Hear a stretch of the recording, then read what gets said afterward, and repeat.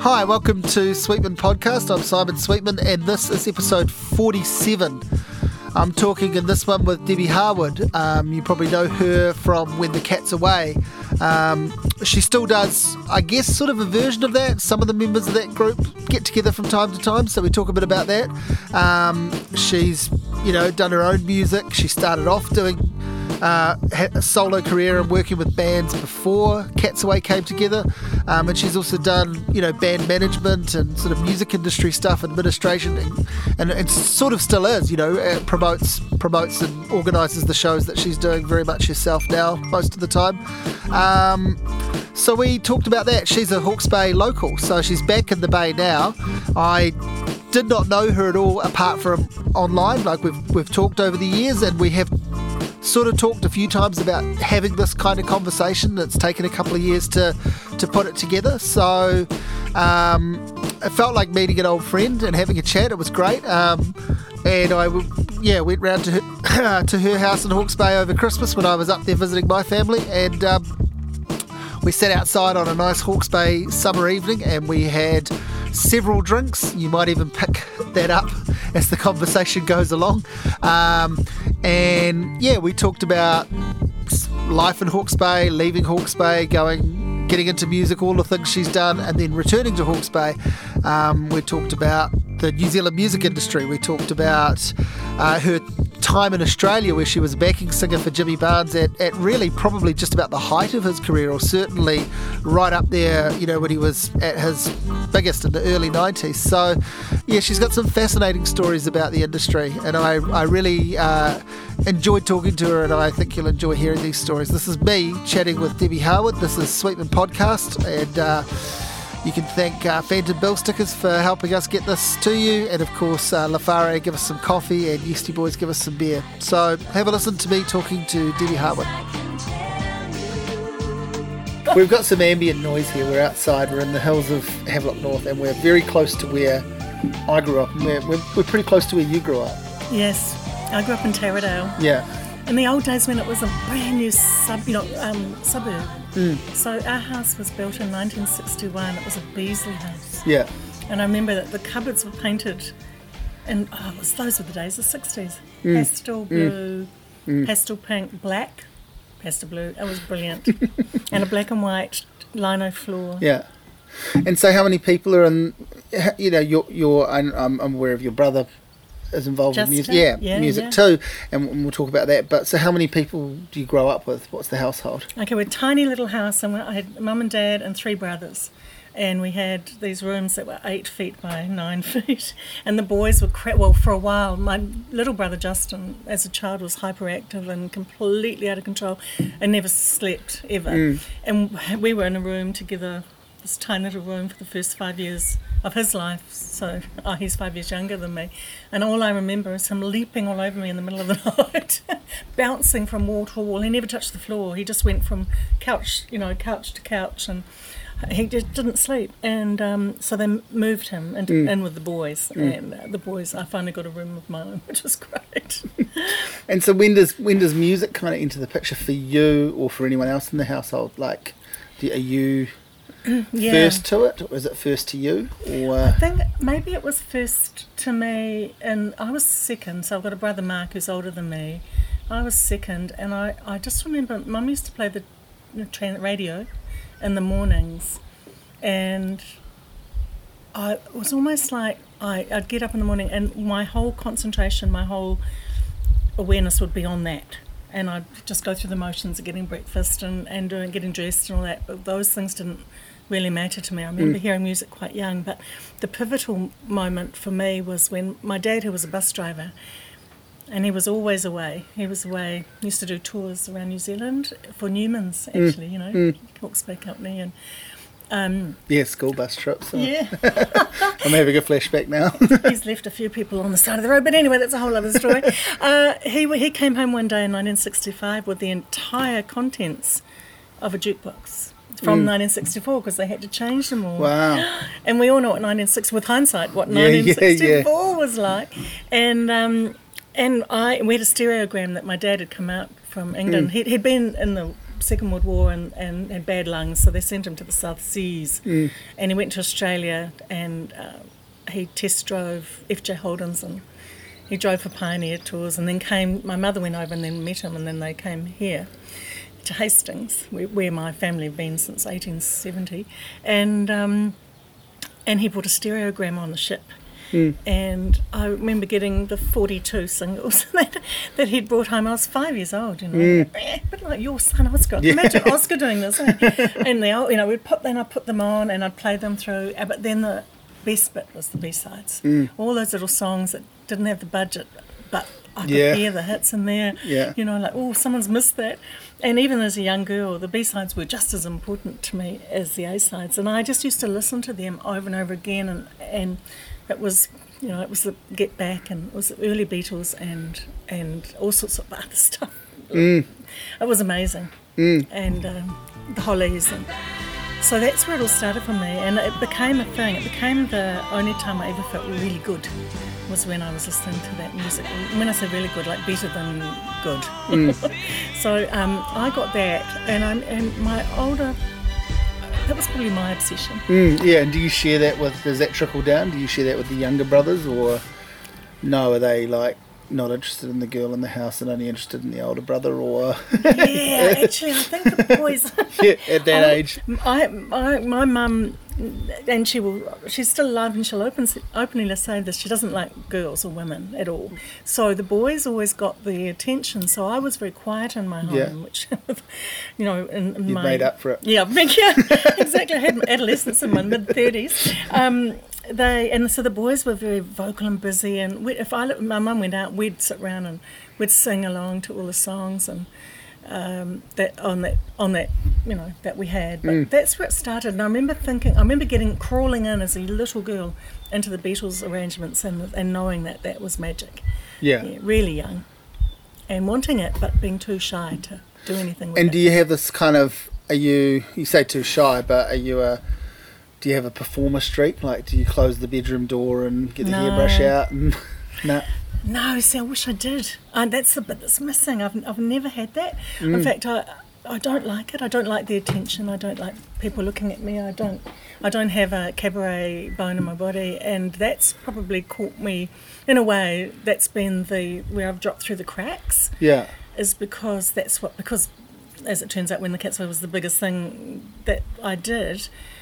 The perception for people that don't know us think that's like a cabaret thing. And I was so uncomfortable in that environment. I was all about the music, and I almost standing on the stage with my hands on hips going, it's about the song, guys. It's about the songs. All the songs that I chose early on were the very first song I learnt for When the Cats was Golden Years. Right. Because I was a huge Bowie fan, and I'm all about the music, not about the attention. That's... We'll go back again, but like since you brought up Cats Away, no. Since Cats Away, as I understand it, it was pretty much your project, like your conception, your idea. You go and find the people for it. You all kind of knew each other. You're all out there singing. Yeah. But you have this idea to put together this group. It was sort of. Or is it more than just you? It was sort of came from me, but it was came out of a set of circumstances. So what happened was there was a band that used to play at Wildlife in Key Street, the old sailors, above the old sailors home, and they'd get guest singers in, and they invited me to sing. It was Badger and Jeff, who now work with Phil Rudd from ACDC, and Martin Williams on drums, and they invited me in, and I made them learn. For them, the most hideous set of songs, in the sense that I was doing obscure songs of Debbie Harry's album. I did that Flight 49. That song of, I can't remember what it's called. That was 1984, 5, 3, 4. And I got them to learn all these obscure Blondie songs, and then all this other stuff. They're like, oh God, Debbie, why can't you just do Mustang Sally? You're crazy. And so I did the show, and it was really cool, except I'm sure the audience are going, what is that? And then the bass player said to me, No. I'm moving this because it's picking up a tiny bit of wind. And I think if I hold it here... I thought I was... No, you're fine. Just ignore anything I do like this. Okay. I also like I've got this weird thing I've worked out. I like holding this because I like feeling connected to it. To what's actually happening. To what's happening, yeah. And I'm also... And if I'm looking at it, it's only because I'm new to recording interviews, and I've got to see them. I've got to see the time going to believe it, because I've trained myself to listen and just take notes and hours. And I'll talk. Yeah, I'll talk to someone on the phone sometimes for a couple of hours and then go away, and I've only got like 5 lines, and I'll have to fill in a whole. Oh my God! And I've done that. And I've liked doing that, but I'm too old for that now. Yeah, exactly. No. And so now this is a revelation to me. I'm like, oh, that's why everyone's always fucking recorded their interviews. It's actually really... That's right. Let them talk. Yeah, it's really easy this way. Yeah. So... Yeah, so I made them... So I got this band to learn all these obscure songs off these albums I love, because I think the love of songs is probably my biggest motivation. And I been involved in a band here at the Only Coward Tavern, actually, just quite called Raven. And we wrote our own songs and stuff. Anyway, and we did the show, and it went really well. And then the bass player, Badger, who is adorable, said to me after that show, Debbie, why don't you get some of your friends and come and have a sing all together? And I went, oh, that's very interesting, because the thing about music that people don't realise is we're not a company. We're not all together all the time. We're gigging the same night in different places all over New Zealand. So we rarely get together. And that's why when I was younger, the music awards were so precious, because all of these, wasn't that many, there weren't that many, people would get together this one night and, express how it felt to be touring musicians and working, because we just don't see them. They're in the Glue Pot, we're at Windsor Park, someone else is at Windsor Castle in those days. So it got me thinking, and that in 1985 we were all at the Music Awards. When I say all, that was Margaret, Annie, Diane and me. And Diane and I were nominated in the same category, and Annie was singing something like Sailing Away or something. I might have that wrong, but something like that. And Margie was nominated as Best Female Vocalist, and she won that. And she would have done Netherworld Dancing Toys around that time too. For Today would have been... Annie. Yeah, that's right. Yeah, it might have been that year. Or it might have been the year before that was up. Maybe before. Yeah, that's right. God, I'll have to Google that. But so Margaret won Best Female Vocalist. I won Most Promising Female Vocalist, which is hilarious on it, because in those days, do you know this? You could not be nominated for Best Female Vocalist unless you'd been in that category of Most Promising. Very school. It was very school. And I remember that year... very graduated. Oh, God, I know. That year, Brendan Dugan, who at the time was 38... won Most Promising Male. Most Promising Male Vocalist, poor man, because it was the first time he'd been nominated for the awards. Right. And as he got up, and so you couldn't get to the next step unless you'd done that. Yeah. So I won that, Margie won that, and then because previously the only women in music really had been mostly, other than Sharon and Shona, who earlier in the 70s. It was all country singers, so it was Jodie Vaughan and Suzanne Prentice and there's another one, Patsy Rigger. And suddenly this year, sitting in that audience were 4 young women who were sort of pop, Margie quite funky, women. And so the listener did a story on us, and John Reynolds interviewed us and took photos. Except that we went to the shoot and he couldn't get a word in. The 4 of us just, it was, I've still got the press, what do they call that thing? When you first get photos done and they're on a... Oh, yeah. Whatever that is. Yeah. And I've still got that, and you can see, we're just hysterical. We're laughing our heads off. There was just this chemistry, and we all went down. Diane and I lived in Devonport at the time, and Margie and Annie somewhere else, went to the Devonport ferry to get on, and we just were just holding on to each other, didn't want to leave. It was a chemistry thing. And so shortly after that, I remember waking up in the middle of the night and going, this would be so much fun if we could sing together, because it's so lonely. All of us were on the road with boys. Not that boys are bad. Yeah. We love boys.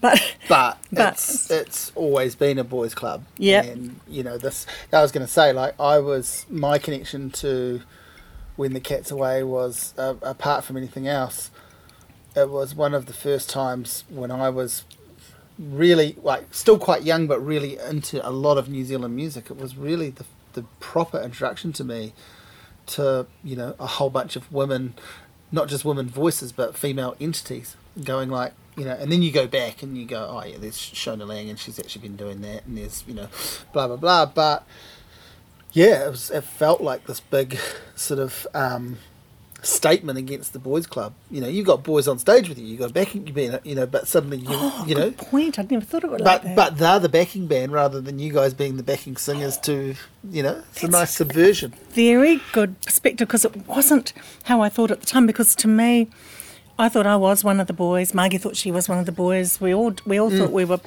Diane probably the same. But I remember it was, we were never really...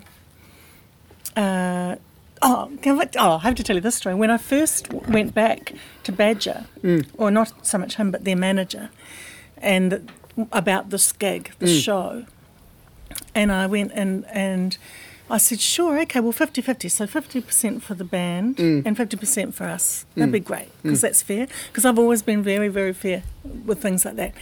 And I sound like Donald Trump now. Very, very fair.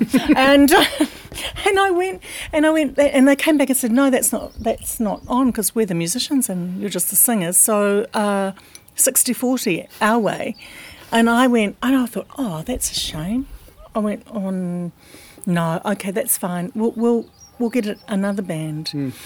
And so we pulled a band together, and I actually offered that band a cut of it or a set fee, because I'm all about sharing, but the band was so nervous because it was so totally unknown what was going to happen. Whether it was going to work. I had no idea, and we didn't. And a lot of people say, oh, she put it together for money. I'm like, God, no, I hadn't even had money for 7 years. I hadn't earned a cent from music. I didn't know that was what was going to happen, but I offered them a split, and they went, no, we want this much a gig. And I said, okay, well, we'll give you this much a gig, which is a bit more because that's who I am. So they decided to do that. And then we went on stage and it went really well. For some reason, and he was saying, I really thought, I knew my mother was going to come. And I went, yeah, me too. So the first night at Wildlife was packed. And then we got this band from all over the country, Christchurch, and Steve Larkins and Ross McDermott from Christchurch, and with Brett Adams, who I always have adored as a player, and had seen him in the amazing, yeah. He's like... He's got the direct line from somewhere. I love him, and I got Breton and... Wayne Bow came with Diane. Also fantastic. Amazing. Yeah. And those two guys alone, I mean, all of those players, but those two guys still doing it, always doing it, always nailing it. Yeah. And such a great range of material they can cover. And so you can see why they would have been perfect for that. Oh, perfect. And musicians that will drive through everything just to play, whether they make money or not. Well, I was going to say, those two guys, and I know them a little bit, and I know them through their playing primarily, but those two guys seem to me to be the very epitome of what you're talking about when it's all about the song. Yeah. You know, they've got chops galore. Oh, yeah. But their egos are in check because they bow down to the song. Yeah. And the other musicians on stage and the song is what they're about, rather than, is my spotlight coming? Exactly right. None of that. Yeah. Exactly right. And I was, really determined. And that's what we were like. We were all, all had our original bands, and we were all just having a bit of fun for a weekend. And I've got a recording of that where on the last night I say, thank you, that's us when, breaking up now, because this isn't important to us. What we're doing in our own bands is more important. I had a band called The World, how presumptuous, with my brother Justin and Andrew Todd from The Chills, and I can't remember where I found Andrew, he was floating around, Gary Verburn, Tim Robinson from Wellington, and Annie Crummell was my backing vocalist. How hilarious! And we did lots of gigs, Cabana, and we got a Holden, and we travelled around New Zealand, but we couldn't get airplay, and this is probably pivotal to the formation of When the Cat's Away. Have we got there yet, Simon? No. You want to talk about my intermediate years? No, not high school. What I was gonna say to you was all I was gonna say. I was waiting, but I was gonna say I was waiting, and I was waiting, and I was just gonna say, how do we get from the contents of that jukebox in 1964 to Cats Away. Oh, good. Okay. That's what I want to fill in. Yeah. But by all means, go where you're going first, which is part of that, and then we don't need to go through the entire intermediate and high school years. But I do want to know how this person who clicks with the idea of the song and the song being important, and I think that's absolutely pivotal to and crucial to When the Cat's Away and what they're about. It was a celebration of a bunch of songs. That's how I heard it. Yeah, you're right. So I want to know, and you're sort of saying, I'm not a natural performer. I'm not like a song and dance person by nature, and I never really properly learned it. So I want to know, I know, you get a job in a radio station and you're doing some singing, but how are you doing that singing and why? Yeah. So that's what I want to fill in, but by all means go where you were going first, and then we'll go back to that. Oh no, I love where you're going actually, because I did definitely jump. Cheers to that. And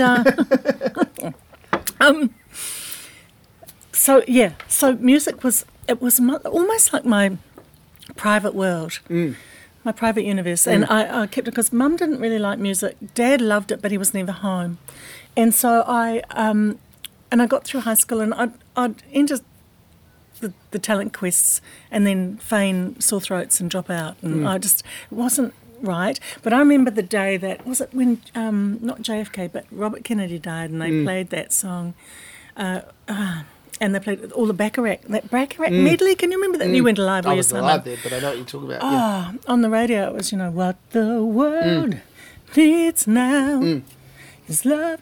And I remember standing in the kitchen in the morning getting ready for school, and that's where I wanted to be. And Bacharach, my dad loves music, and he'd bring home the Bacharach albums and everything.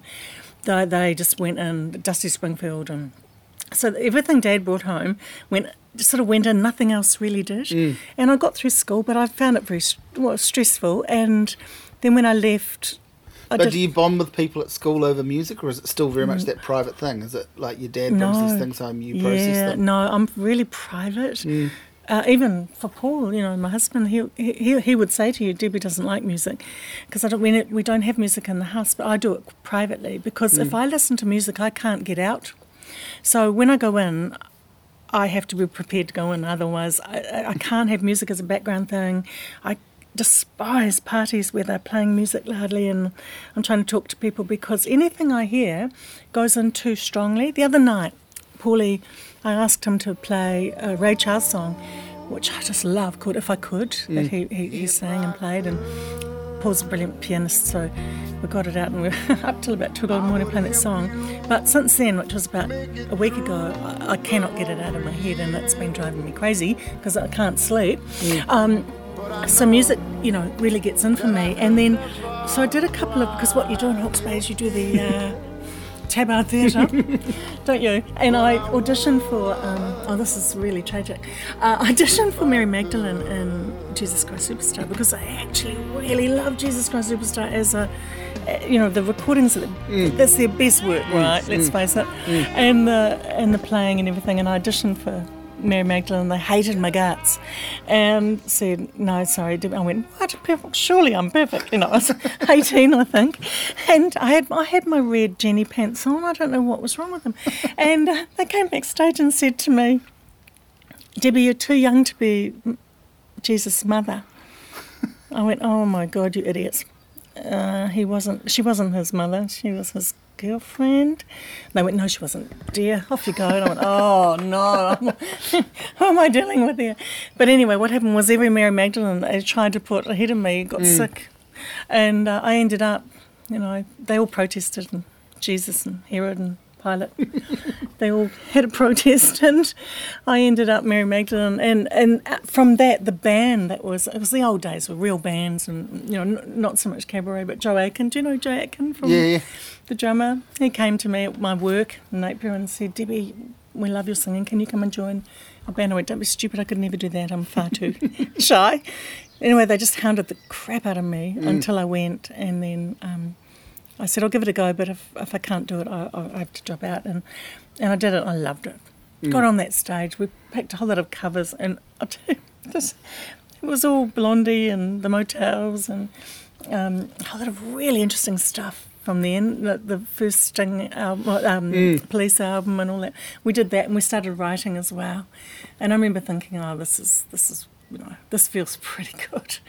And then I drove to Auckland, but I didn't sing no one knew I could sing. And so many people in the industry who are my peers from my time, think of me as an industry person, not as a singer. And because I drove there and got a job at Harlequin Studios. And when I say job, I mean painting the walls there. and then they did offer me a job eventually. But I was just scoping the place out. I'm not an A personality at all. I'm much more melancholic than that and much more back. But I've got huge passion. And so I started, managing bands and touring them. And eventually in 1983, I'd have been there 2.5 years, I said to one of the bands that I was managing, if I can sing some backing vocals.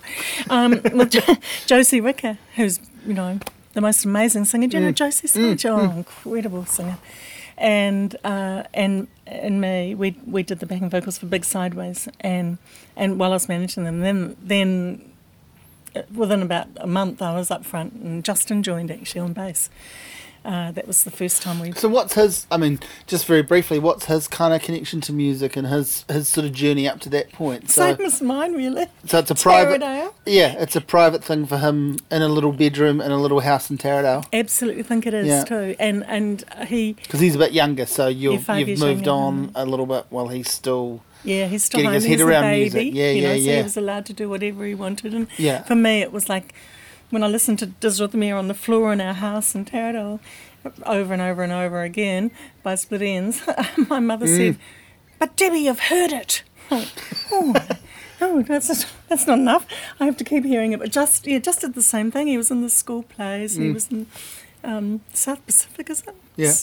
Some enchanted evening. Learnt upright bass, played in orchestras. Yeah. And then turned up on my doorstep in 1983. Two or three, summer of 2 or 3, and pitched a little tent in my backyard and stayed there because he wanted to be a musician. And I sort of introduced him to everyone, and he came through, and then we joined Coconut Rough. Yeah. And then into my band, into Big Sideways. He was so young then when I think about it. He was only 18 then, I was 23. And then we formed The World. Such a great... metaphor I'm thinking that is, that you just turn up at your big sister or brother's house and pitch a tent in their backyard because you want to be a musician. That's kind of what it's sort of never really changed from that. No, that's it's actually still the same. That's sort of literally addressing it, but that's kind of what everyone does, their version of that, and a lot of musicians end up, that is actually their life. Yeah, and quite happy in that tent. Yeah, that's right, quite happy in that tent, exactly.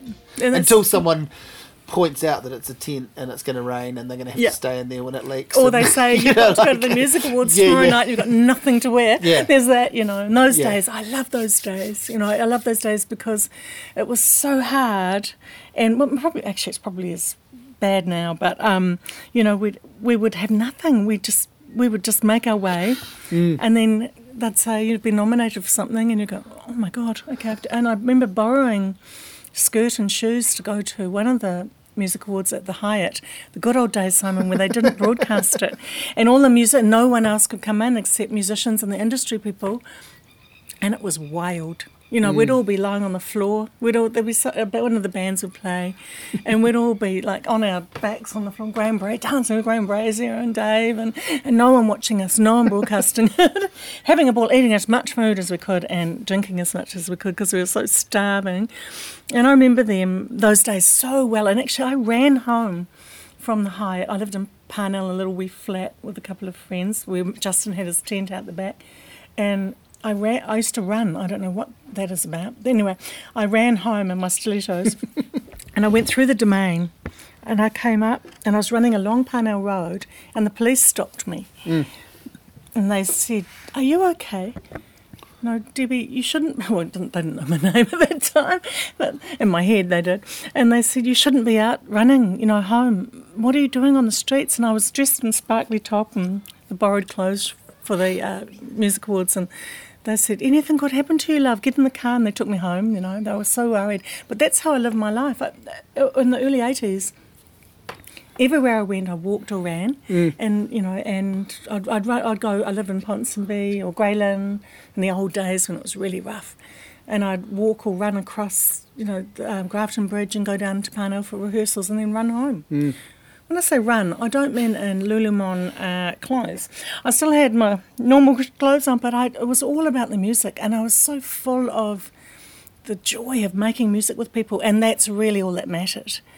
And actually, that's and not that you said anything, but that's a very good point, Simon, because we're getting to the place of that the thing you asked me about being a performer. No, see, it was all about the music, and in a way, I love being in a rehearsal room more than anything. The second you get on the stage, there's expectation. Well, that's where the pantomime comes in. The expectation. The product. Yeah, the business. The show. The industry. The glitz, the whatever. Yeah. Even if it's raw, like the something above and beyond just people enjoying it and exactly and connecting with a song. Yeah. One day you're looking down in a rehearsal space, the next minute people are looking at you, and then you've got people, especially with When the Cat's Away, we started off very sort of rough, people don't remember that, but when I say rough, I mean real.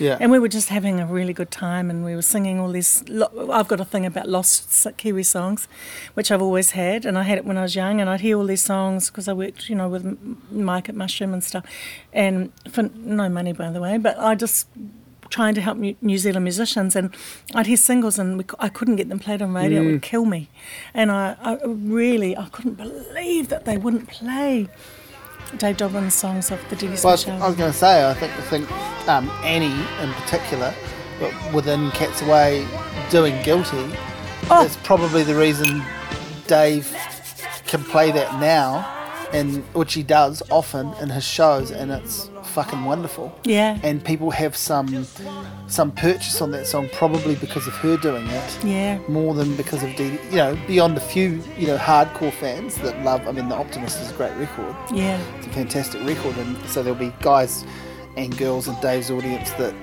do dig the original, but you guys kind of flew the flag for that song because it came out at a time when, I don't know, it didn't really mean anything in the context of his career then. It was sort of this weird outlier, this anomaly, and then now he actually makes a lot of music like that. Yes, and that was the bit that people miss when they go, why were they so huge? Why? Yeah.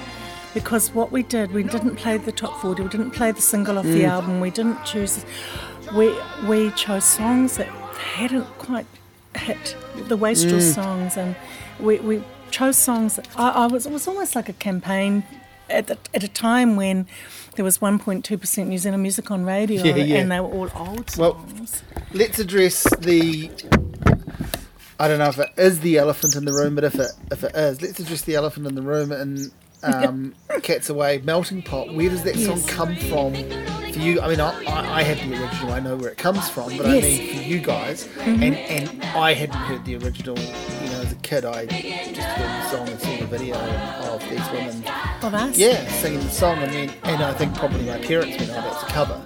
And that, the late 80s, mid to late 80s, there were a lot of perfect timing. Sorry about the clinking. No, that's great. There's a bit of clinking going on around here. Perfect timing. No, you're absolutely right about that. Okay. I mean, there was a big, slow but steady revival of 60s songs throughout the mid to late 80s. So it fits into that, right? But I just want to know where the song comes from for you guys. Okay. And what your feelings about that song are. What it's done for you. That's a great question. What do you feel about that? It was the very first single I ever bought. When I was about 13 or 14. Blue Mink. Yeah, Blue Mink. I loved them. Bannerman and those songs. And a really cool band, actually. Like, I've only just got into them, last few years. Like, really got into them and listened to a bunch of their stuff and gone, fuck, what a great band. Yeah. I knew the story for a long time because I'm such a massive Lou Reed fan, that I knew the story that Herbie Flowers, who was in Blue Mink, and I think co-wrote, I think, at Melting Pot, I think his name's on there, but he played the bass on Walk on the Wild Side. So I knew that because I'm a Lou Reed fan. So I know things about this band beyond that song, but it's really only been the last 5 or 6 years I've actually listened to a couple of their records and bought a couple of their records and gone, fuck, there's all sorts of good stuff here, Yeah, they absolutely epitomise. Okay, so you're a fan. Yeah. Big fan. Yeah. First single I ever bought, and I remember it had a blue label, this little 45, and I loved it. And then when the Cats Away happened, when the Cats Away happened, it's like the dudes. Yeah.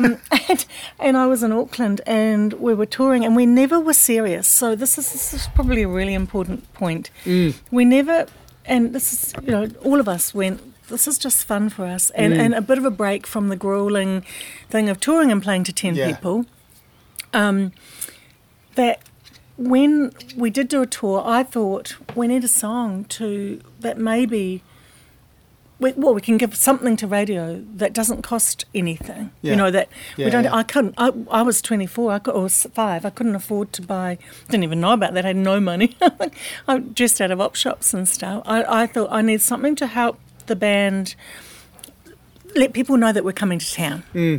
And I was so aware of airplay at that time.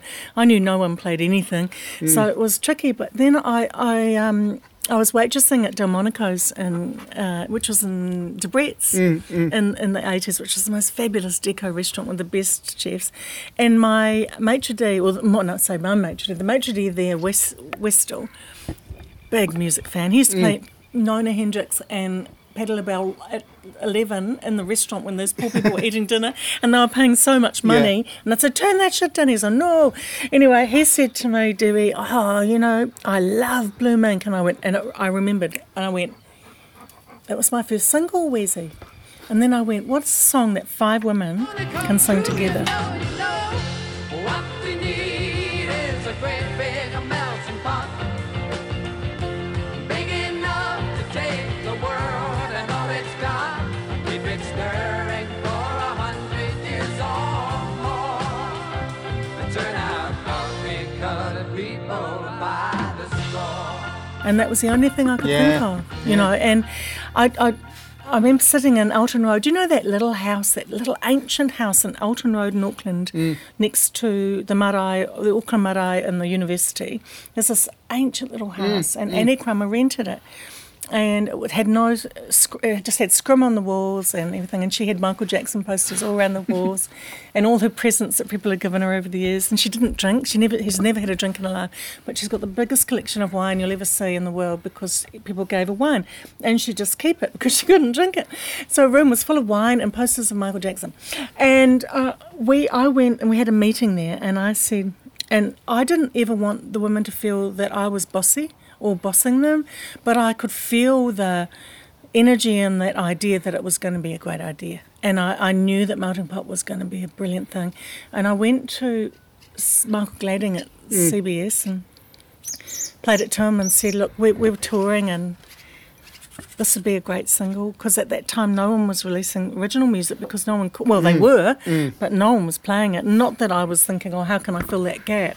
I just thought we need to let people know we're coming to town. So, and he said, we don't think it's going to work, but if you pay for it, Debbie, we'll put it in the shops for you. And we'd just done a few runs of shows, and I said to the girls, I'm just going to put some money out and we're going to record the song, but if you don't record it, I will record it, because I'd always wanted to sort of mess with that song and record it. And they went, okay, let's do it. So we went into Air Force Studios and recorded it, and it cost us $3,000 to record, which is probably what a song costs now in 1986, 8. And then we got Kerry Brown, the photographer, to make the video, and we tied it in with the Melting Pot shoot. So it was all, trying to get it done as cheaply as possible. But we paid for it. So, and then I took it to CBS. They put it in the shops, and it went to number 1 really quickly, because for the previous 2 years, we've been touring New Zealand, and they loved us. And, that's my dog. That's a very giant poodle, growling at the small poodle. And it went off, but it was really in my mind, not about recording career. It was about trying to help us not lose money on the road. Yeah. Because I took all the risk as a young girl. You know, at 25, I can't believe it actually. I used to book the venues, the publicity, the everything, and I absolutely believed it was going to be okay, and I had no idea if it was or not. Every band of that time, you know, the Mockers and Sailor and the Dudes, they all broke up in debt, and that's one of the main reason they broke up. Most of them were in debt to 30k or 40k in those days, which was a lot of money. And I, for some reason, just had this blind faith, and just I wouldn't probably do it now, but I threw myself out there and took the girls, you know, with me and did it, and then they all, you know, I couldn't have done it without them in the sense that we all had our roles. I had that role in the sense of sort of booking the tours, knowing what was the right venue and repertoire and all of that, and everyone else brought in their genius and their humour, and the women are funny. Have you met Annie or Margie? Yeah. Well, I've met Annie. Yeah. Hilarious. And I've talked to Annie on the phone a couple of times. She's one of the funniest people you will ever meet in your life. And Margaret. And Diane. But I was just thinking, and I met Diane, but I was thinking, like, what was cool was actually part of that story where I zoned off for a minute was when you were talking about Annie Crummer having a flat with Michael Jackson pictures, and I'm like, oh, cool, because I went to the Michael Jackson concert and she opened for him. Oh, and yes. And so that just makes me go, like, fuck, how much did she love that? Like, that would have been like, yeah. Well, she had this incredible run where, and it was all within a few years, and I saw all the shows, and I often talk to people about this. I go, fuck, how good was her management or whatever, and how good was her? Warners. Because because she opened for Paul McCartney, Katie Laing, Ray Charles, and I didn't see Katie Laing, but I saw Ray Charles, Paul McCartney, and Michael Jackson within a couple of years, and she was the opening act for all three of them. And she was good too. Like, it wasn't like, oh, not her again. It was just cool, we're going to see something that's going to actually work. This is going to be good. But that's amazing. Like, you wouldn't get that now. Like, someone that could do that level of show for those artists. Oh my God, Annie Crummer, her musicality, she wouldn't have a clue what a G was or a C or anything. No idea. Just open the mouth and it's there. All in her head. Yeah. And with us, she would arrange the vocals, and she's phenomenal without actually knowing what she's doing, and still is. And she did. You're so right. She did, and Sting. She supported Sting. Yeah. I think you're right. Yeah. Incredible, and there's Margie. Yeah, I'm sure there's loads more. I just remember fixating on those three names and going, well, at that time too, like we're talking early to mid 90s. You couldn't get three bigger names in music still active than Ray Charles, Paul McCartney, and Michael Jackson. Right. I mean, that's fucking it. Yeah, it is. You know what I mean? Like, who's bigger than that? Yeah. There isn't anyone that's no operating. One. And there's Annie, and she does it brilliantly. Yeah. There's one thing having the connection with the Warners in, but you've still got to get on the stage. You've still got to be able to deliver. And do it. Yeah. And she is still, and every moment. I mean, Annie has never had a drink in her life, and her whole focus is that. And her musicality is... And I remember seeing her, I didn't see her to talk to, but I remember clocking her earlier this year at the Prince concert and just basically going, oh, cool, you're here. Like, I would expect you to be. Yeah. You know what I mean? Like, oh, cool, and you're going to hit... And there was this real feeling of elation in the foyer at that show, because we all had to sort of wait, and it was an early show, and then there was another one. But people were just looking around and basically spotting people and going, oh, cool, you're here. And then obviously, he died, so it meant even more, a couple of months later. But just right then at that moment, I just remember sitting there going, like, awesome, you're here. I would expect you to be here. That's so like, true. Yeah. And she desperately wanted me to go. She rang me and said, Debbie, come up. And I had the bed and breakfast in Hastings and I couldn't go. I had a full house and I couldn't go. And I so wanted to go. I honestly thought that, a couple of years ago that my music was fading down and I'd come and get a job, but no, I didn't. Well, I was going to say, when I first talked to you about the potential of catching up and doing a podcast, you were like, yeah, cool, I'm not really doing much, like I've got lots of stories, I've done some stuff, and then shortly after that you got real busy again. It's so true. And you got, and then here we are now, and we'll talk about this stuff, but let's go back to Cats Away and go, so you had done what? 2 or 3 solo singles, you'd been in a couple of bands, you'd managed some bands, you'd done all this sort of stuff, and then you put together Cats Away. And how long does the band go for? Is it 3 years? 2-3 years? We did 86, 4. September 86 to the summer of 1990. I was going to say, it's just into the 90s, isn't it? Yeah.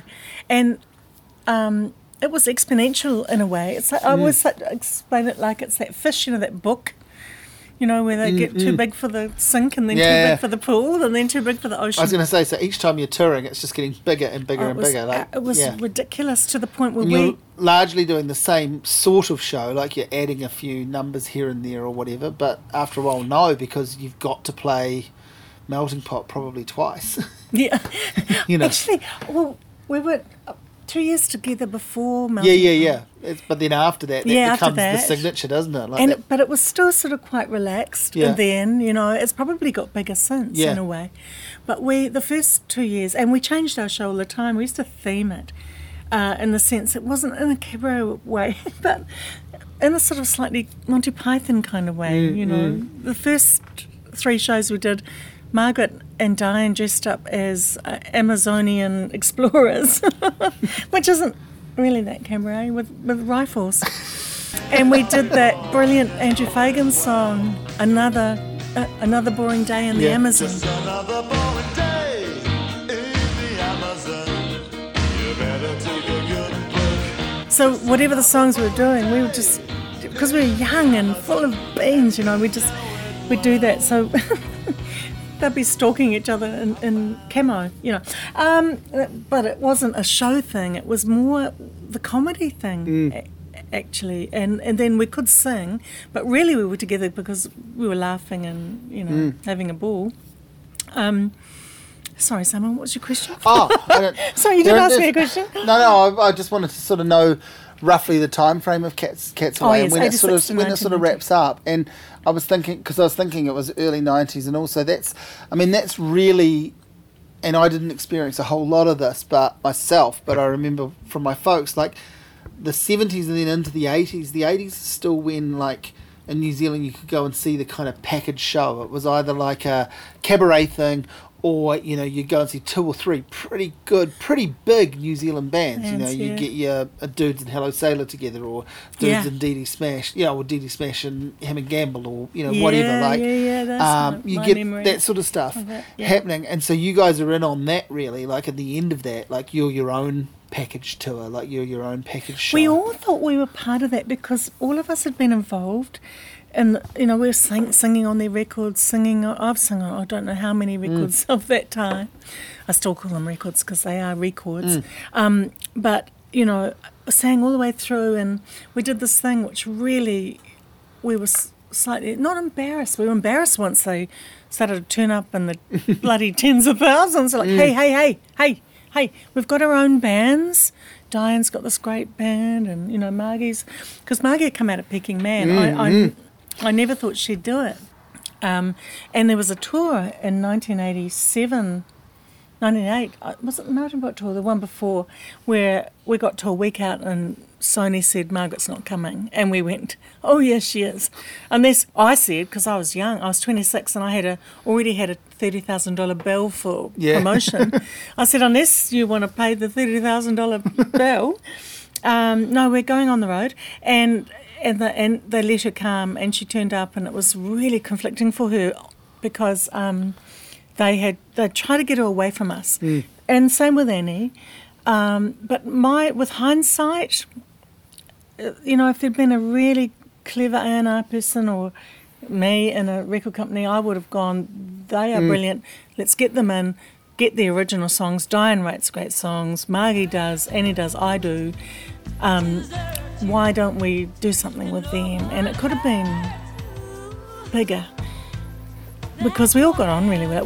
But, it is what it is. And Annie, Margie always looks back and goes, it was one of the best times of my life.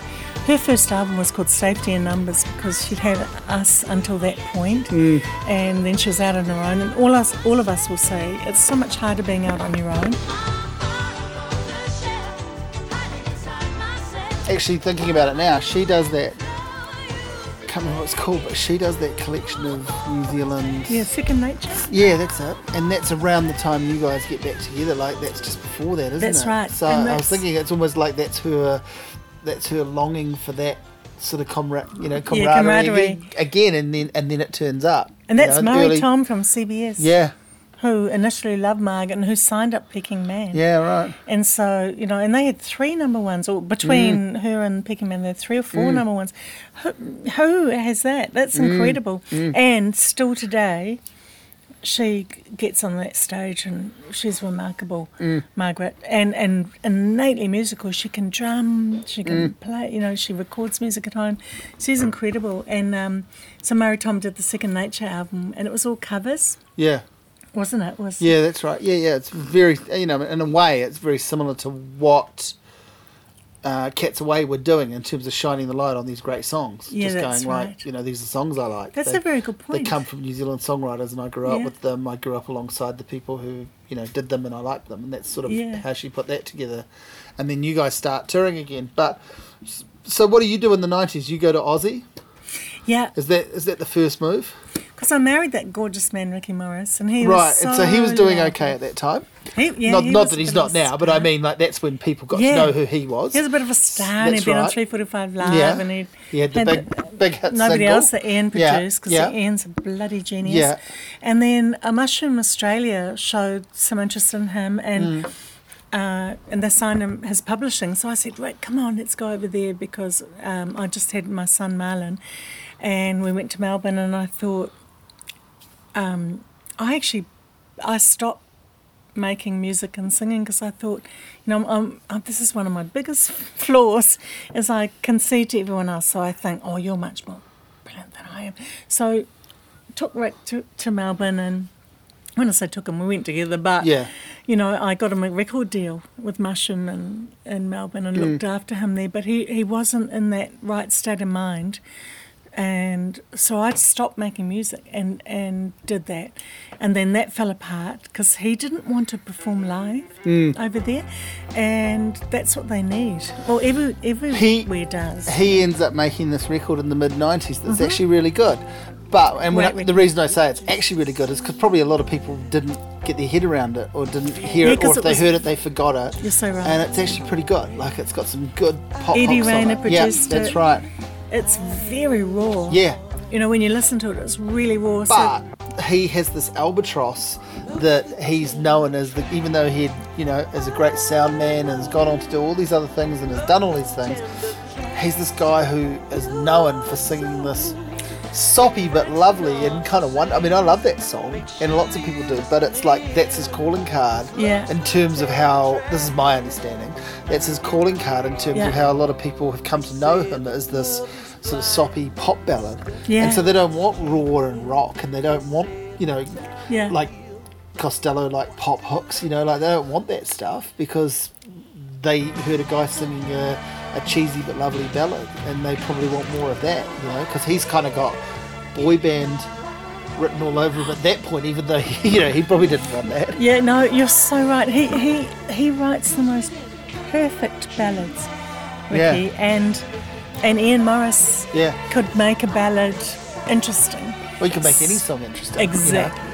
So I'm one of my favourite records that I own is that Tex Pistol record, which has got nobody else on it, and obviously his fantastic, covers that he did, that he rearranged and transformed, and then like some good, even Ian doing some really cool, like kind of surfy guitar and like these instrumentals and soundscapey sort of stuff. He was a real wizard, wasn't he? Ian was a genius, absolute genius, and he took. Like everything he did, it was in the minutiae of every sound. One of the greatest engineers and producers of our history, probably the best actually. And I'm so sad if he'd just done what's the outrageous Fortune soundtrack, if he'd just done that song. Boom. Oh, the kick and the snare. He was behind that and He behind was. that drum sound, but if he'd just done that would be like kind of cool. And that's just a footnote to what he did. He put the drums in the stairwell for that and got that sound, that really loose. And that kick same sound. huge drum sound, his version of Game of Love has got this Except, awesome big Game of huge Love drum song, sound. he was like, phew, phew, phew. And that sound. Well, I was talking about that with my dad the other day, and he goes, that song, like, it's a good song, but I think I like that cover version better. And he's like, that's not often the way. And I was like, that's true, that's not often the way. Like, you end up, if you don't already know the original, you end up going and finding it and going, oh, well, that must be better, it came first. There aren't that many covers that actually sell you on the cover version over the original. Exactly. And I think he did that with Game of Love. Oh, God, yeah. Ian could separate sounds out and balance everything so you've got this big thing. And the snare sound on Game of Love was a Ferrari on the television. Phew! And he recorded it. Yeah. And he put it backwards. So, phew, phew, phew. So when you hear that sound, it's the snare, it's the Ferrari going backwards. So you go to Aussie with Ricky. Yes. And so he gets signed and he's trying things, and you're a mother, and you're not singing. Nope. And then when do you start singing again, and what do you do? Okay, so I arrived in mid-1990, and my friend Jane West, I don't know if you're Jane Simon, she's brilliant. She used to work with Daniel Kelly on Sweetwaters, and she was a Hauraki reporter, and then she worked with everybody, and she said, Debbie, Jimmy's looking for a backing vocalist. I went, send my stuff. I haven't got much, because I never archive anything. I've given everything away. I don't even know what I do. I wrote a letter, and I sent off a couple of things, and Jim came back and said, okay, we'd love Debbie to sing. I don't think he said that. Yes, that would be great. I always make things better than I'm SpongeBob. I make things much more interesting than they are. And I think Jane Barnes loved me because I had a child and a husband, because they'd never had a woman on the road with Jim because she didn't trust him. Oh, did I say that loud? Yeah, I think that's true though. And I was so trustworthy. I was so in love with my husband. There was no way I was ever going to do that. So I'd gone there to promote his career, and I'd worked with, do you know Bill Page from Mushroom? One of my favourite people, brilliant song person. I'd been talking to them and getting Ricky happening and getting his songs recorded. But then Jim said, yeah, you're on, Deb. So I went on the road with Jimmy Barnes, and I had to wean my son, who I'd fed and loved for 7.5 months. And you're on the road in Australia with Jimmy Barnes. Yes. And he's 3 albums into his solo career, or just about to be. It was Lay Down Your Guns. I was going to say it's the Two Fires album. Yes. Which is, I think, his 3rd, or maybe his 4th. Yeah, but he's fully broken. I mean, he's a big deal from his first solo album. He's Australia's son.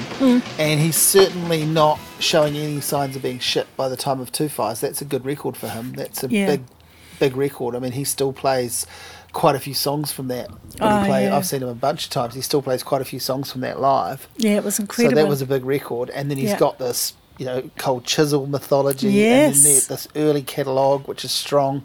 Yeah. Working Class Man and all that sort of stuff is strong. So, man, these must be big shows. Oh, they were huge. And I was a mother, with mother with so I was still in, how mothers go very internal at that point, and I had to wean my baby. Ricky came with me to Sydney, and then he took Marlon back to Melbourne and looked after him, and then I went on the road with Jim, and it was just like a baptism by fire, Simon. I was so I went, oh my God. So I thought rock and roll was in New Zealand. Oh no, this is much more that way. So with Jim, and I had Denny Hines as the other backing vocalist, and she came over to our little flat, which was actually next door to Neil Finn's house, because we rented a little flat off Neil in East St Kilda, and Denny came over and she took one look at me, and I was 30, and she said, oh my God, you're so old, and slapped me on the arm and went, I hate you. And she was the weirdest girl, so we went on the road, and I remember turning up at the Mascot rehearsal studio, and standing up, and Jim said, "Okay, we're going to start with Lay Down Your Guns," and the band started. I went, "Oh my God!" It was so loud that I could not believe it. And I went to Jim about 3 songs later. I went, "Jimmy, is this how loud it's going to be all the time?" He went, "It's not loud yet, Deb." I went, "Oh my God!" And it was trouser shaking. Yeah. I was going, "Oh my God!" I'd just come out of motherhood, la la la la la, into that situation. And then we went on the road, and I can't remember our first show, but they were big. The Sydney Entertainment Centre and the MCG we played, and it was always about 25,000 people there, and and Jane Barnes, his wife, hated my clothes, so she bought. Because I was a bit shit with clothes, so I've always been more a sort of comfort girl, and she bought all these clothes, these silk dresses and everything, and we walked on stage, and the next day they took my clothes away and they washed them, and they came back the next night and they were like... What's her role, and is she like Jimmy's manager or like default manager? Yeah, she is Jimmy's manager's manager. Oh, Jane, she's like Jimmy's God. Yeah. If God walks in the room, you do whatever God says. So Jane, definitely. And what he needed... someone like that has needed someone like that and could need someone like that to keep afloat, because I'm just guessing here he was and would be a fucking shambles without someone to... I think, yeah. And people say that... Just from the stories I've heard about those cultures, everyone knows the stories about him. Everyone says he wouldn't be alive without Jane. Yeah. I'm not so sure. But he needed someone, and... I think she really lifted him up to a level where he was on the big stages and stuff. But I think Jim just has it anyway. And when I first heard Jim, I thought, he can't sing, he's just screaming. When I got in the room with him... I sort of feel like everyone comes around to Jimmy Barnes, like if they don't already arrive at it, and I know loads of Australians, because of Chisel and what it meant to them and what it means to them, and the first solo record or the first 2 solo records are right there alongside him. But I know he's popular in New Zealand. I mean, he always plays here, but again, around that time of Cat's Way, when those first records of his were out, I loved those. And then I sort of went away from him, and now I've gone back, and you go and see him play, and you see Chisel reform and stuff, and he's fucking great. Oh, he is absolutely... That Cold Chisel reunion of a couple of years ago was astounding. Yeah. And, Ian Moss is great. Yeah. I mean, he's amazing. Oh, God, and they're all good, but it was Jimmy that was selling it. Oh, my God. He has... Look, I used to write him. When Jane West said to me, "Go and sing with him, Debbie," I went, "Oh, I don't really..." He just screams. Honestly, his voice, when you're standing in a room with him and he's singing, there's no one on this planet that can do that. He is incredible. And that's why he's endured. Because if you're shit, you don't really endure, no, I think. Right. You have to be really amazing. Yeah. And he was. And he's the sweetest man. He was such a darling, and his band, formidable. Yeah. The drummer used to have a double 4-way PA behind him. Yeah. Oh, my God. And we were up, Jenny and I had like little monitors, and it started up on the shows we used to walk up, and I'd say, "Jenny, how do you sing when you can't hear?" And she said, "I sing by vibration." And after 2 years with Jim, I'm completely deaf now. He completely destroyed But me. he's always had these really good female vocalists, and I mean really good as in great vocalists. Like Kans. Yeah. And well, his daughter sings with him now, and she has done for a while. Yeah. And I mean, he's the most musical man. Oh, yeah. Simon, let me tell you, every single night we do these shows. It would be this. Every player is the best they can be. Yeah. And we'd do 2.5 hours, 3 hours. We'd come off stage, we'd sit in a room. Jim would burst through the door, and he literally would go round the room from one musician to the other, and he'd go, you played a G instead of an F in the bridge of, blah, blah, blah. Yeah. and don't fucking do that ever fucking again, all right?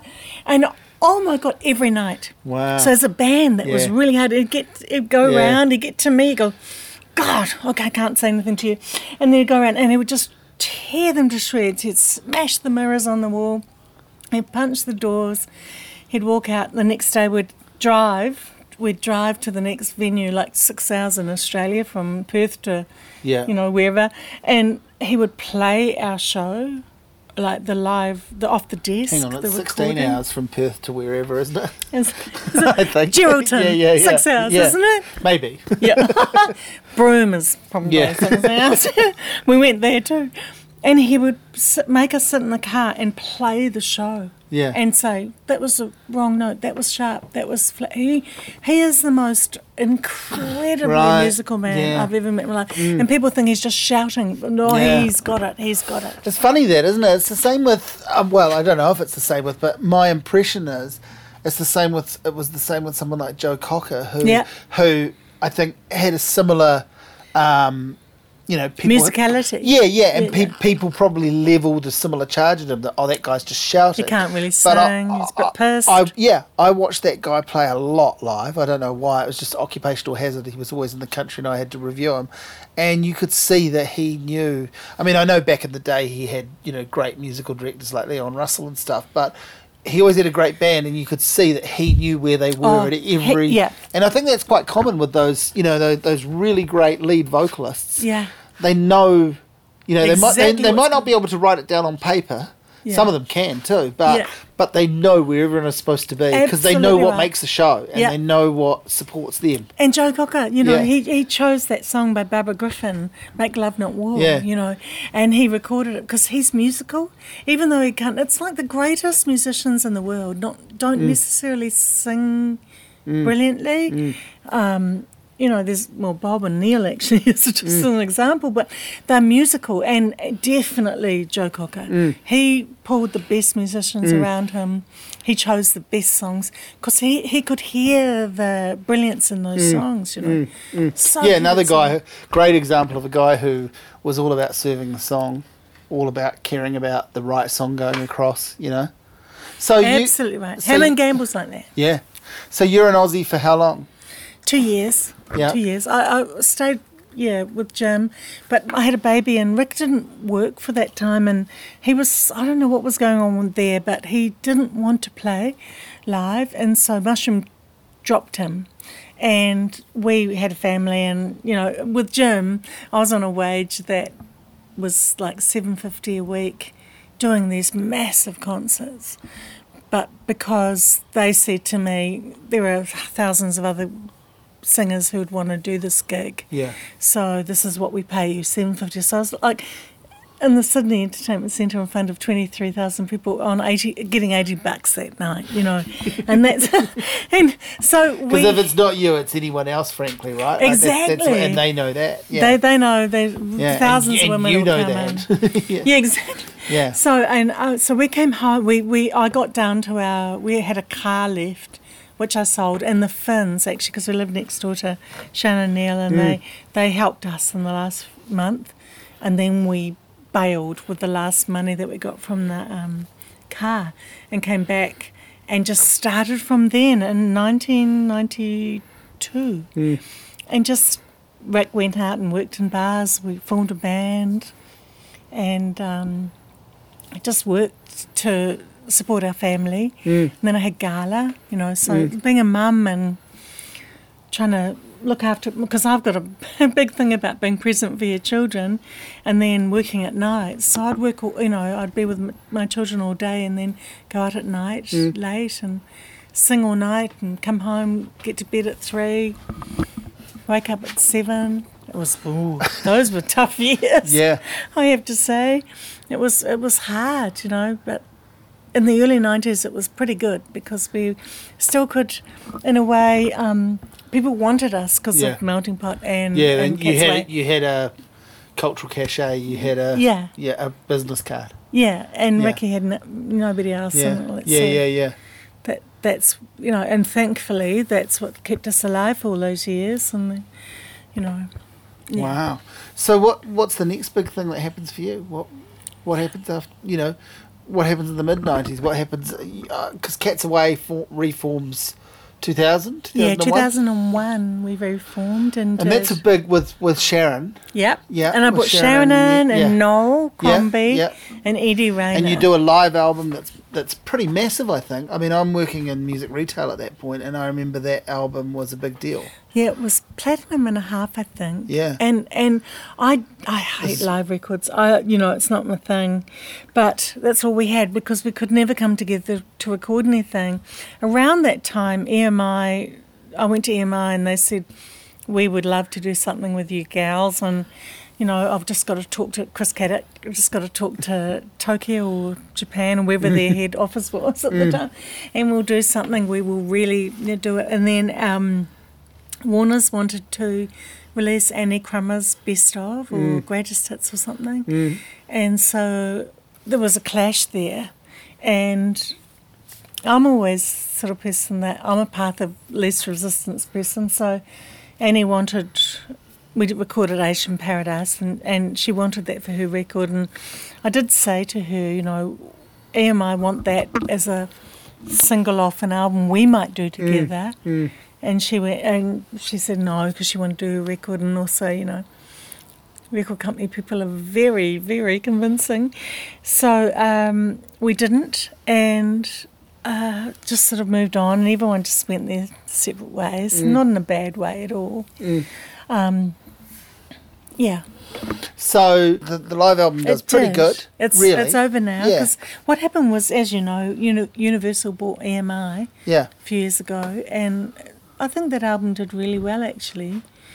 There was a big advance because of, as you know, and then after that, I think it's buried in the Universal archives. And you're living where in Auckland?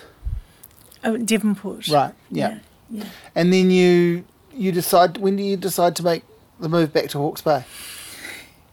Simon, I've wanted to come back for so many years, and in the 90s, Ricky and I used to subscribe to Hawke's Bay Today. It cost us billions, $130 a year, billions, and that paper would land on our door every day. Just to be in touch. So funny. I wanted to come back years ago. To feel a connection to the place.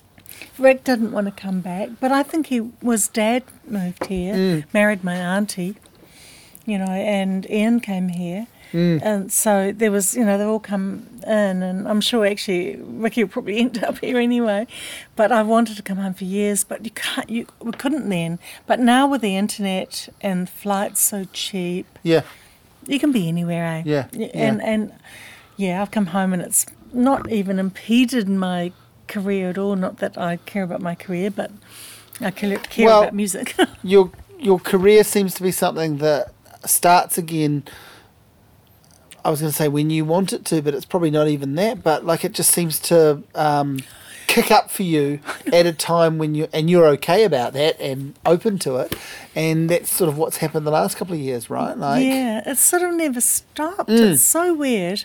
But every time you think it might have, there's a wave of that's what I mean. There's another wave of That's a really good metaphor actually, because I always feel like I'm surfing a wave. So I don't create the wave ever, but I will jump on it. If that wave comes towards me, I'll jump on it and I, surf that wave to its fruition. But, I mean, I know you write and stuff, but, it strikes me that you approach it as a singer first and foremost. I mean, you're a person who there's a song and there needs to be a song to exist, and it's whether you write that or whether you discover a great song. And then you can bring something to it. There is that, but actually I think I'm more a writer, actually, but I've never had the guts to push myself forward. Commit to that fully. And Sean Donnelly relates to that. I just had a really strong feeling about that. Because I'm not a performer, I don't push myself forward. But he calls himself a non-musician, an anti-musician. He's very much in the Brian Eno idea of I'm a non-musician. I'm probably that. I've written all my life, and I will not release anything or record anything if I don't think that if people aren't going to want it, why would you bother? So I'm all about doing it here. So I've written all my life, and recently went to Roundhead and recorded my last song, Isolated. Yeah. And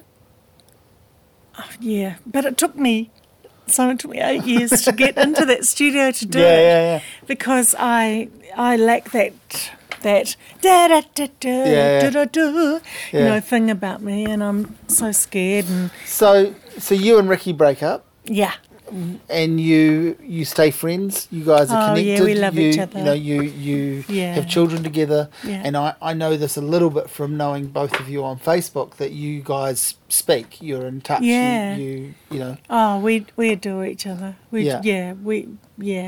But I love him, the marriage family. doesn't work, and so you move away from that, and you.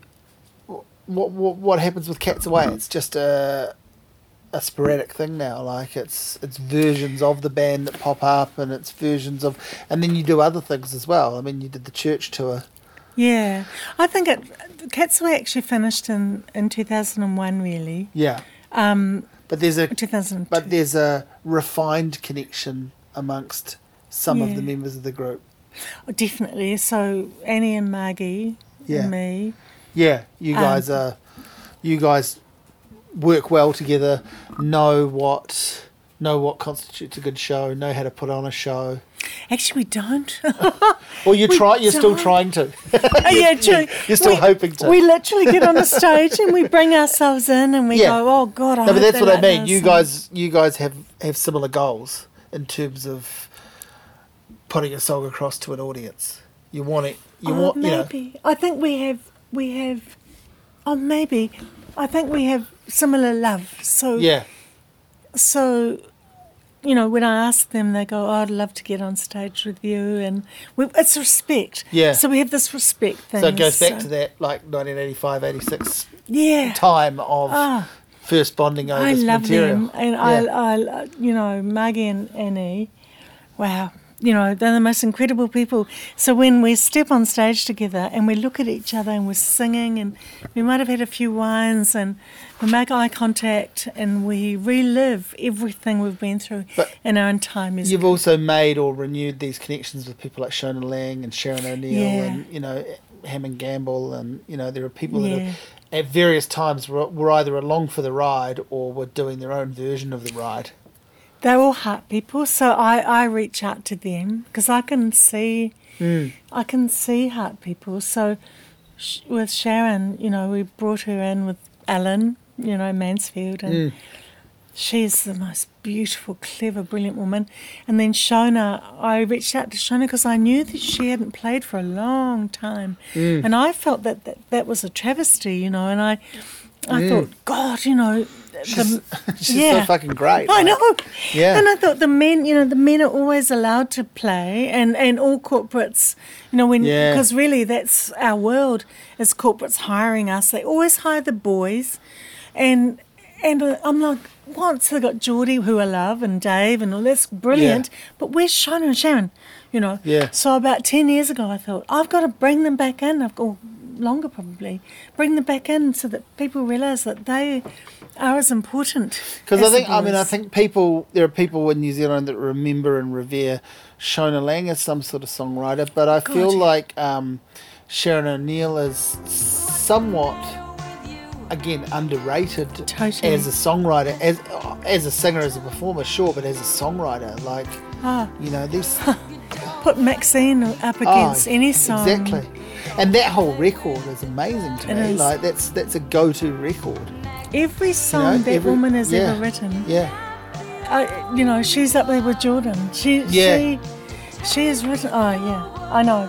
And I never wanted people in this country to forget about her. It's an interesting comparison. And I don't think you meant it as a comparison, but necessarily. But actually, it's a really interesting comparison. There's a lot in those early Sharon O'Neill records. It's a similar kind of force that's flowing through. Yeah, but it's a similar sort of force that's flowing through Jordan as a young songwriter. And I've only just got it actually. So I'm just talking to you. Yeah. She is exactly the same. She tells stories. Yeah, and storytelling. the way she makes those words fit into music, which is not easy. Yeah. Anyone can write poems, like Ella, anyone can write words, but to make it work in music is a real talent. Geordie, Sharon O'Neill, they're together. So, what else has been going on recently, and what are you aiming to do next, and what's around the corner? And I have a feeling that it's going to be a very quiet future, in the sense that I'm going to be really honest now. I reckon the next few concerts that I'm going to do, which is Black Barn, and we're doing Selwyn Sounds in Christchurch, and what else am I doing? I'm doing the boat. I have to talk about that. That's probably going to be about it for me. I'm not going to fight anymore for, concerts or places to play, because that's what we do. I think the public think that people put us on the stage, but they don't. I do that, and it's really exhausting, and it never equates to incoming. It never equates to much money or anything. So it takes a lot from you. The older you get, the harder it gets. But in Black Barn, we're doing Tauranga with Mark Williams and Sharon at a private show in Tauranga. We're doing Selwyn Sounds, and I'm doing the boat. So, and then after that, I'm just going to actually drop the ball, and I'm just going to record with Paul, and just do the songs that I've banked up, that I've written over the years. So, how did you guys meet and connect? We met in 1981. When I first came to Auckland, and I went to. He was building Harlequin when I was painting Harlequin. Right. So you guys have done the yards. We have. We've been involved in music. You've built it from the ground up. Exactly. It turns out that when you sit in a room and solder things all your life and create things, this is what you buy. When I met Paul, I had a bicycle. Yeah. Musicians don't have any money, and as we know. But anyway, you had a bicycle. Your brother had a tent. Yeah, that's right. Thank God. I've got a house now. And we're going to do an album together. Yeah. He's incredible, and he loves Randy Newman, by the way. Fantastic. Anyone who likes Randy Newman gets a free gets a free pass. Paulie just adores him. Yeah. He just has everything, and he plays the most beautiful piano. And I've written so many songs, and I'm going to do most of them just piano and voice. But I'm doing Isolated with Stephen Small and my band in Auckland, and Shona, we went to Roundhead, and Shona did the song called Drop Dead Beautiful, which is like the Stones. It was the most amazing song. And I did I don't even know, you know what? When I sing live, I'm a rock singer, but when I write, it's all these smotchy, tragic ballads. I can't help it. Yeah. That's just the way they come, And I wrote the song called Isolated, which was about being estranged from my mother for 12 years, and I wrote it about that, and it means a lot, but it's pretty soft. But I'll do it at Black Barn. People, there's an audience for everything, and people either love you or hate you, and I've experienced plenty of hate and plenty of love. You just have to keep doing what you do. Yeah. So, is there? We've had a good old chat, but is there anything that we should have talked about that we haven't? Is there anything you want to put across that, or you're expecting me to ask you that I didn't? When I say I put Sharon and Shona on a stage, what I mean is I actually logistically do. They absolutely should be there. They deserve to be there. They belong to be there anyway. But they wouldn't be there. That's right. It still requires someone to put them there. Oh God, Sharon. Australia never really embraced her or loved her. And I remember bringing her out, and she hadn't played in New Zealand for 20 years. Shona, when I first got her in 2009 to play with us, she hadn't been playing with a band for 14 years. So when my band, who are incredible, Brene Napier and Hayden Whariwaka, Gail Tiffany, Anthony Gray and Gary, play, she walked on that stage the first time for all those years and went, oh, that's how these songs are meant to be. It's so cool. It's so good. I'm all about giving the songs to people, it's never about me, actually. I'd rather back off. But I just hate that songs are missed. Songs are lost. Great songs are lost. Yeah. And that's what I have spent my whole life doing, actually. Yeah. Well, should we turn the tape recorder off and have another drink? Yeah, let's get the red wine out.